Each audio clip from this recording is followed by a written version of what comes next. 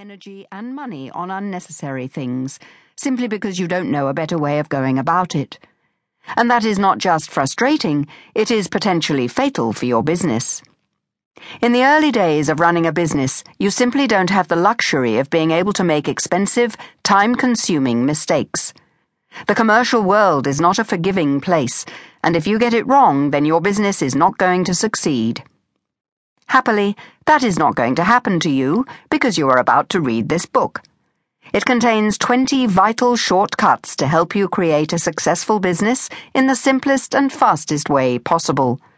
Following them will save you a lot of time, a lot of frustration, a lot of pain, and a lot of money. This book will open your eyes to aspects of starting up and running a business that you never thought about before, and it will make you think twice about merely following the expected way of doing things. Best of all, it is full of fascinating and revealing stories about other entrepreneurs who have gone before you, so you can learn from their successes and also from their mistakes. Of course, not everyone wants or chooses to start up a business solely in order to sell it. There are many other brilliant reasons for starting up a business. You might want to create a business that will provide a comfortable lifestyle for you and your family for many years to come, or to build something of long-lasting worth that can eventually be passed down through the family from generation to generation. You might be aiming to create an enterprise with a social conscience, which can be a blueprint for a whole new way of doing things, or to build a business that will provide meaningful employment to a local community and give opportunities to people who would not otherwise have had access to them. Well, this book is for you too.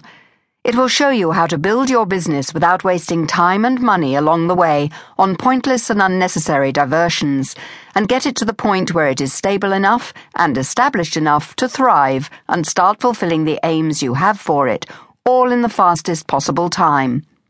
Time and energy are precious commodities, and if I can help you to use them in the most effective way, then I will consider it a job well done. Whatever your ultimate aim, there is a faster way to get there, and this book will show you how. Now, I'm not going to pretend for 1 minute that it's not still going to be hard work. It is tremendously hard starting up any kind of business from scratch, and there is no guarantee of success for anyone. It would be wrong for me to pretend otherwise. But at least this way, when you put the effort in, you will know that you are putting it into all the right places and in the right way. And you will know that you have given both you and your business the very best chance of success.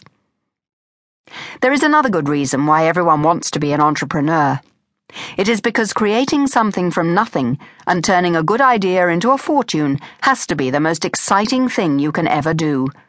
To become an entrepreneur is to embark on a magical, thrilling, unpredictable, life-changing adventure. And if you get it right, the results can be truly spectacular. So, if you can get there faster, so much the better. It just gives you more time to enjoy your success. See you on the beach. Chapter 1. Begin at the End. The title of this book is How to Make $1 Million Before Lunch, but actually a mere million doesn't even come close to what it could be. Wondering how much money you can really make starting up a business from scratch? Well, let's see.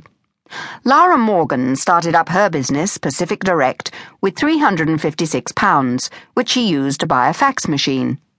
She sold the business, which sold toiletries to hotels, a few years later for £20 million. Maria Kempinska started her business, Jongleurs, the chain of comedy venues, with just £300. She went on to sell the business for £8 million. And Jerry Pack started up Holiday Extras, providing hotel rooms and parking at airports, with just £100, and sold it in 2005 for £42 million. You may not read about these kinds of business sales in the press, because many of them are private deals for undisclosed sums. But believe me, deals like this are happening every week, and one day your business could be one of them. Now remember, none of these businesses were doing anything particularly radical. They were selling shampoo, comedy entertainment, and airport hotel rooms. And none of them were household names in the way that big businesses such as Tesco and B&Q are.